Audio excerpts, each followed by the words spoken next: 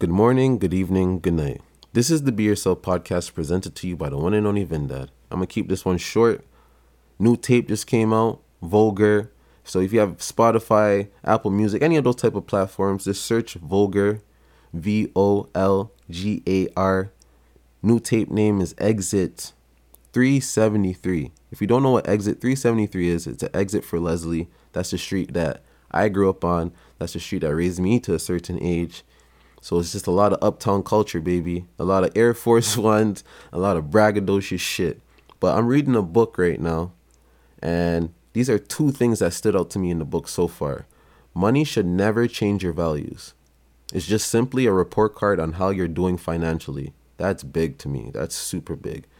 Whoever gets it, gets it. I can explain it on another podcast, but man, I'm trying to keep this one short because I'm so excited about this job and I'm excited about this book.